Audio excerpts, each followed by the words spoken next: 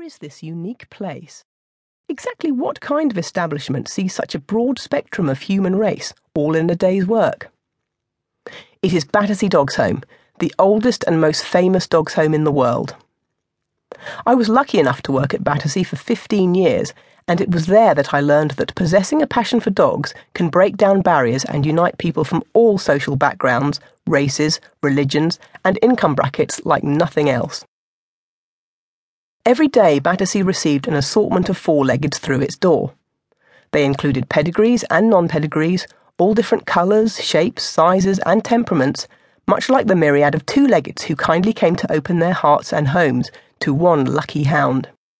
A nation of animal lovers we may be, but in juxtaposition to the compassion and generosity that surrounded me on a daily basis were 500 dogs, abandoned and bewildered.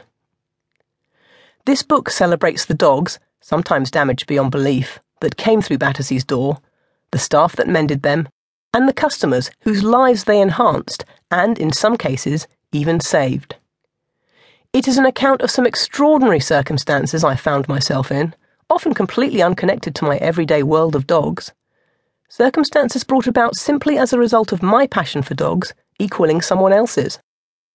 This is a tribute to all the good that came out of one unique, genuine, caring, determined, proud establishment, a place as deeply ingrained in British heritage as the monarchy, fish and chips, and cups of tea.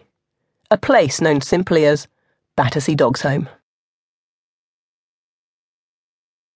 Chapter 1. Like a Dog with a Bone.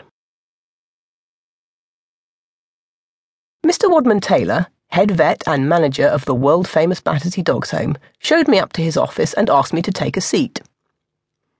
The room was quite dark, with green leather chairs, wall-to-wall bookshelves, and dog beds everywhere. The desk was piled high with paperwork. There were photographs on the walls of handsome hounds, proudly posing with large silver trophies. I couldn't decide if the room smelled more of dog or pipe tobacco, but something about it made me feel strangely at home. 2 Cairn terriers stood guarding their bed, which was between me and the seat I'd been asked to take. Was this my first test? Were the dogs part of the interview panel?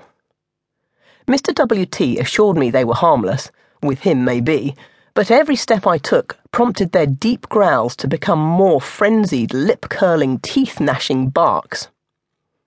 A young 18-year-old, having had no previous exposure to this kind of dog behaviour, I wasn't exactly sure what to do. Somewhere in the darkest recesses of my mind, the words "show no fear" played as if on a continuous loop in my head. I decided that I'd be damned if these 2 teeth-bearing, overstuffed cushions were going to scupper my chances of landing my dream job. I have always had a passion for dogs. Where it came from, I honestly don't know. We'd never had dogs in the family, but whenever I was due a free wish, from eating strawberries for the first time every summer, to seeing a black cat or catching snowflakes, it was always the same one. I wished that I had a dog. I never imagined there might come a day when I'd have 700. I have a running joke with my mother. If she had only bought me a dog when I was a kid, this strange obsession would be out of my system and I'd have a successful career in rocket science by now. When I was 6, in an attempt to placate me, my parents bought me a tortoise. A bloody tortoise!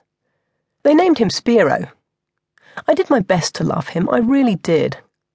It's probably just as well I didn't form a strong bond with him. He was a demon vegetable muncher and escaped from his hutch on a regular basis in order to decimate my father's vegetable patch. One day, poor Spiro ate one too many lettuces, so my parents liberated him into next door's garden.